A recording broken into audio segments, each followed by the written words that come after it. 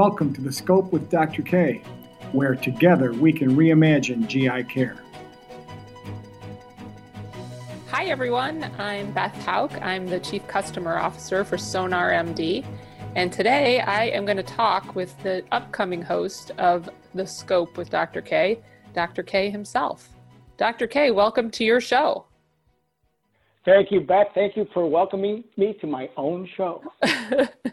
Well, we're going to have a little bit of fun here today. Why don't you start off by telling everyone about your background? I know you were a practicing GI for many years.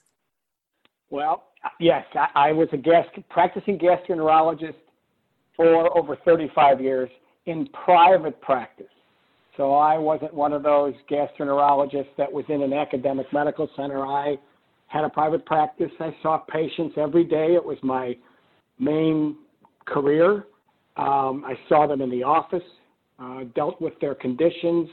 I also saw them at the hospital when their conditions decompensated. And I also performed thousands and thousands of endoscopic procedures on these patients. Gastroenterology is a fantastic specialty for someone to work in because it's a wonderful blend of intellectual pursuits as well as procedural aspects through the scopes. We're fortunate in GI to be able to build long-term relationships with patients.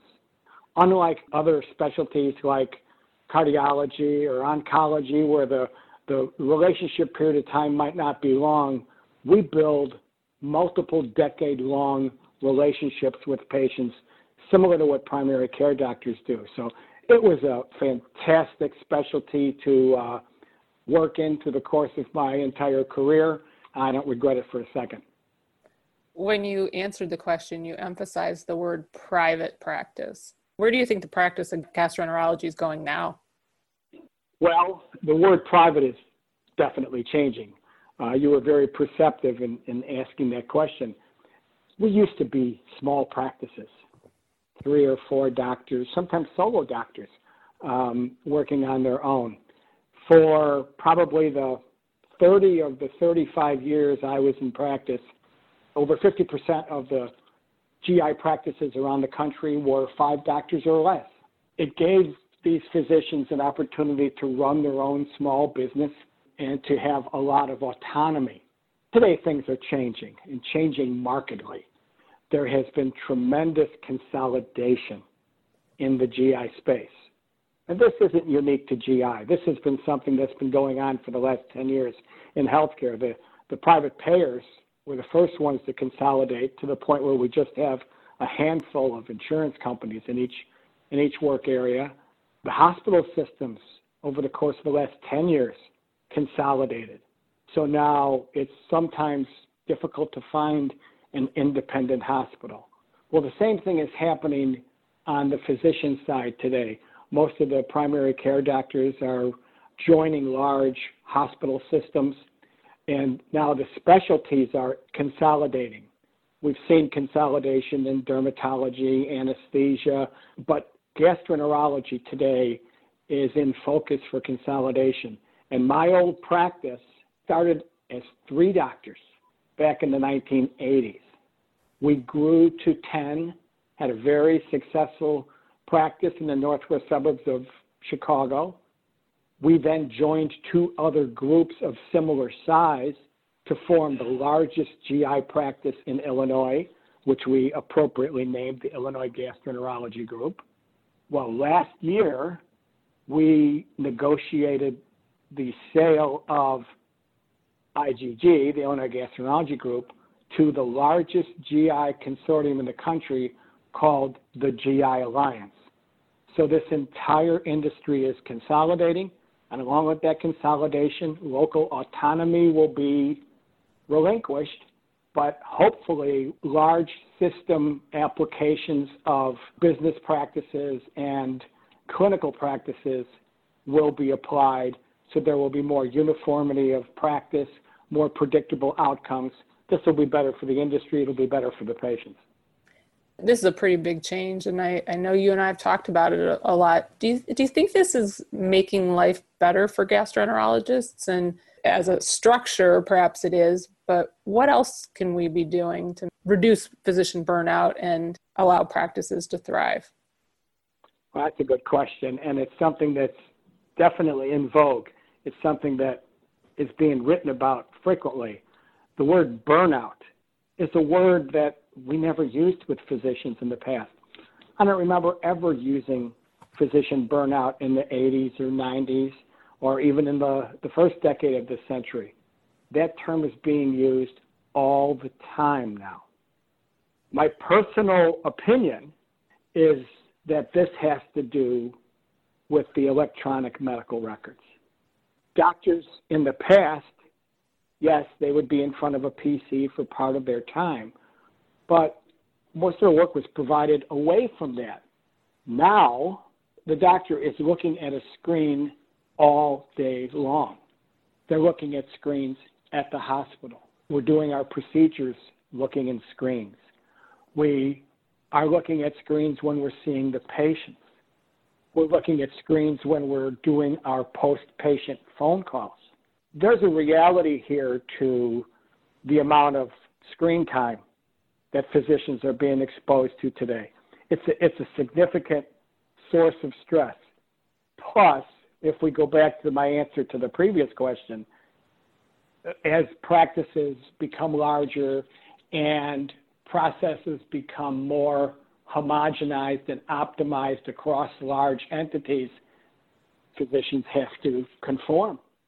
I've always used a funny expression, MD stands for my decision.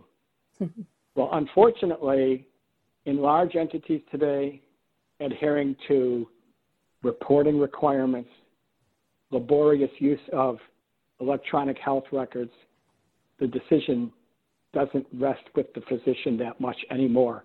And I think this is a source of angst amongst a lot of doctors, not just in GI, but across the physician spectrum. This is an adaptation that they're all having to make. The promise of all this digitized data is so fantastic in many ways. You know, think about all that we're hearing about with machine learning and artificial intelligence, but somebody's got to be inputting all that data. So maybe the pendulum has swung pretty far, and we'll start to settle in the middle at some point. Well, hopefully, but the problem is the physicians are becoming the data processors. That's right. And the systems, the software platforms have to improve. The GUIs have to improve so that they are not inhibiting the physician from doing his or her job, but actually making their jobs easier. That doesn't exist today. That's going to take some maturation in the system before we're going to realize that. True.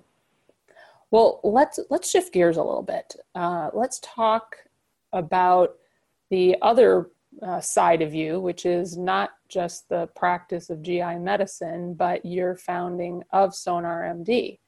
Launch in and tell us, how did it start? Where did the idea come from, and how did it progress? Well, the idea came from me being a doctor and trying to figure out a solution. I have had leadership roles in multiple organizations over the years. Somewhere around the end of 2011, I was on the Practice Management and Economics Committee for the American Gastroenterological Association, the AGA. And they asked me to chair the committee. And I thought, okay, I have a 3-year opportunity here to make some change. And gastroenterologists, despite the fact that they pass board exams and are extremely knowledgeable of gastrointestinal diseases, they spend most of their time performing repetitive procedures, colonoscopies. Over 80% of what a gastroenterologist generates in revenue comes from doing one procedure, colonoscopy. So I thought, how do I encourage my colleagues to not give up on their procedural interests, but to expand their disease management experience? And the main, most significant illnesses that we take care of in GI are the inflammatory bowel diseases. These are a family of conditions that affect young people, young to middle-aged people. They're very significant conditions that are associated with a lot of morbidity. They're very expensive. And so I thought, I need to know more about how much they cost, where the costs are emanating from. And I went to our largest payer, which was Blue Cross Blue Shield, and just asked them for cost data. Eventually, they provided us with an enormous data set, which we analyzed. And this became the source of the initiation of Sonar, because we first looked at where the costs were being driven in Crohn's disease. And they come from inpatient work. Patients going into hospitals, having procedures. That's where over 50% of the cost was coming. And I said, well, how do we avoid that from happening? What could have been done? Is there anything in this claims data that can help me? And so I looked at the 30 days before the hospital admissions, and 17% of the patients had a hospital admission. So this was significant. But in over 2/3 of the patients who were admitted to a hospital, there was nothing in their claims data in the 30 days before that hospital admission. Not an office visit, not a CBC, not an x-ray, nothing. And so that was my first aha moment. The patients are going off over the cliff without realizing it. And that was the initiation of Sonar. I felt we needed a way to communicate with them. And ironically, I was watching the Hunt for Red October one evening, and I thought, we need a Sonar system. We need a way to ping these people in between their face-to-face visits so a medical professional can decide whether they need intervention or not. And so that was the nidus of the formation of SonarMD. We started doing the pings very crudely using our patient portal, and realized we could move the needle on hospital admissions, which generated the formation of a web-based and now cloud-based platform, and the formation of a company, and the rest is history. Tell me a little bit about some of the patients' reaction to being Sonar patients or being part of the Sonar program. What are they gaining by it? Well, the first thing you have to realize is that if you ask most patients with Crohn's or ulcerative colitis how they're doing, their answer almost uniformly is, well, I'm fine, doc. Why are you asking? Most of the patients with this family of diseases, and I'm sure this applies to many chronic conditions, especially those that affect young people, patients incorporate these symptoms into their usual normal lives so that their normal becomes something that might be normal to them, but it's not normal to anybody else. Because that same patient where I may ask, how are you feeling, and receive an answer back that they feel fine, when you drill down and ask them, well, how many bowel movements are you having every day, they may be having 5 or 6. Well, I don't know about you, but most people don't want to be having 5 or 6 bowel movements per day, but that person thinks that's the norm, and that's all it'll ever be. So the first point of bringing a patient into Sonar is their recognition that there's another world out there that they might not be experiencing. And our goal is to help them get closer to the normal line and move them further away from the complication line. And so the way Sonar does that is by innocently and non-intrusively hovering over them and once a month sending them a very short set of questions which bring back a symptom score to us, and a team of our professionals monitors that. And if the patient's scores exceed our benchmarks, then a human being reaches out to that patient to find out what's going on. And we basically tee up that communication to the patient's doctor. We don't disintermediate that relationship. We respect that doctor-patient relationship, but we tee that up so that the practice can deal with a patient's deterioration earlier in the deterioration process than they would if they waited for the patient to realize that they were deteriorating. So the short answer to this is the patient benefits by having deterioration detected earlier in its course. They become less symptomatic. They become more normal as far as their everyday symptoms are concerned. If you're just joining us, you're listening to The Scope with Dr. K.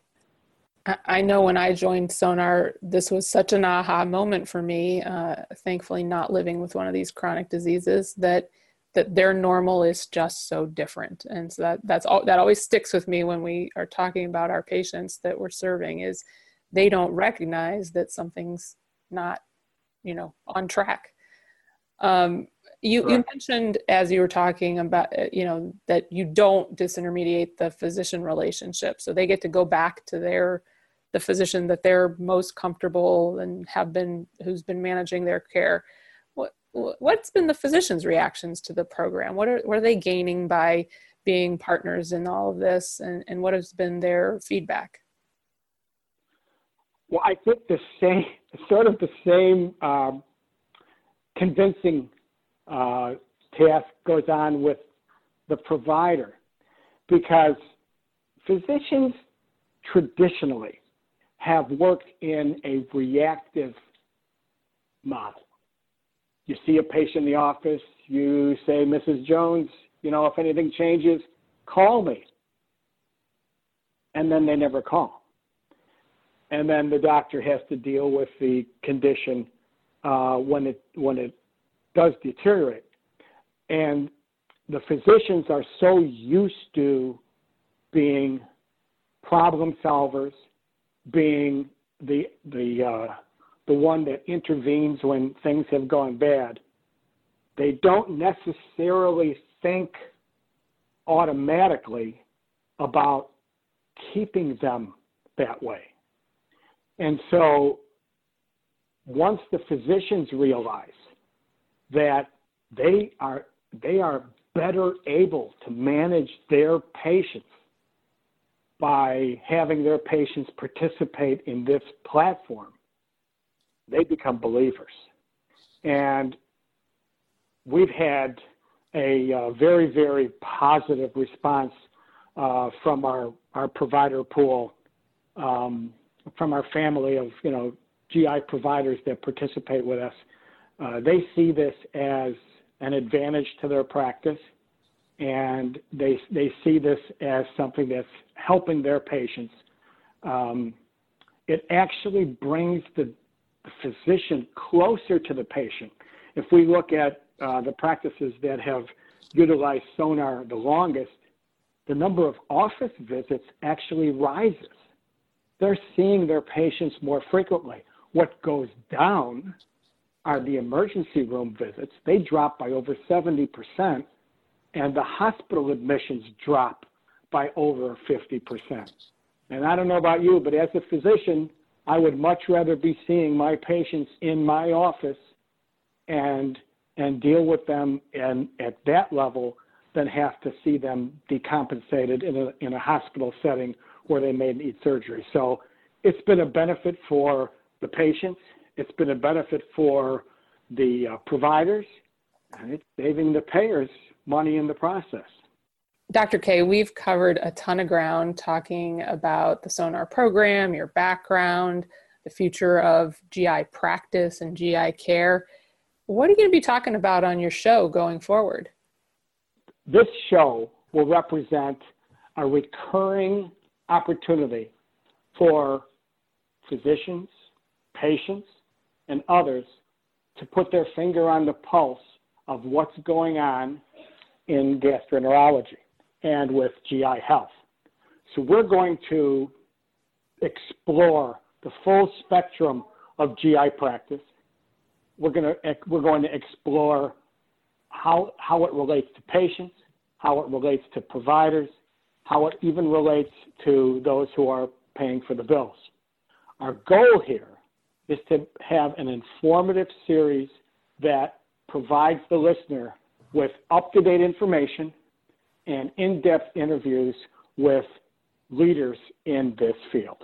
Well, I love that you're talking with so many different people that are touching the industry. That you're going to describe a little bit more about GI, both from the payer, the physician's perspective, and also the patients. I think that's going to be just really rich. So I'm excited to hear. Is there anything that you're going to make sure every episode has in it? Funny you should say that. We're going to try to also bring out the current GI news, the new developments, the new issues. So we may have an interview with someone planned for one of our shows, but we're going to start every show with the news of the time, the news of the period, what is out there in the news, what is hot, what is something that everybody would like to know about. And so we hope we'll keep it fresh that way, so you'll have a balance between what's new versus an in-depth analysis of a specific topic for the show. What's top of mind right now? Top of mind right now is, I think we're going to bring up the word value. Physicians are very accustomed to using the word quality to show how well they practice, and we use the words like outcomes and quality. But we also have to remember in these times that we have to provide value. The system is broken financially. We're spending way too much money to provide the care we provide. And we're having a hard time justifying that the extra cost that we're spending really is resulting in improvements in care. And so the word value to me equals quality divided by cost. And quality has to be looked upon as outcomes and service divided by cost. And we're in a population health era today. So when we talk about value, we're talking about the outcomes of a population of patients, the service provided to those patients, balanced by how much it costs to provide that. And we have to move our providers from a one patient at a time philosophy to one that is focused on their entire population of patients with certain conditions. So to me, that's paramount in my mind right now, and we will be starting our series with that. How do you think gut health impacts overall health? We talk about mind, gut. We know gut health generally is a significant percentage of the overall spend of healthcare. How does it impact overall health?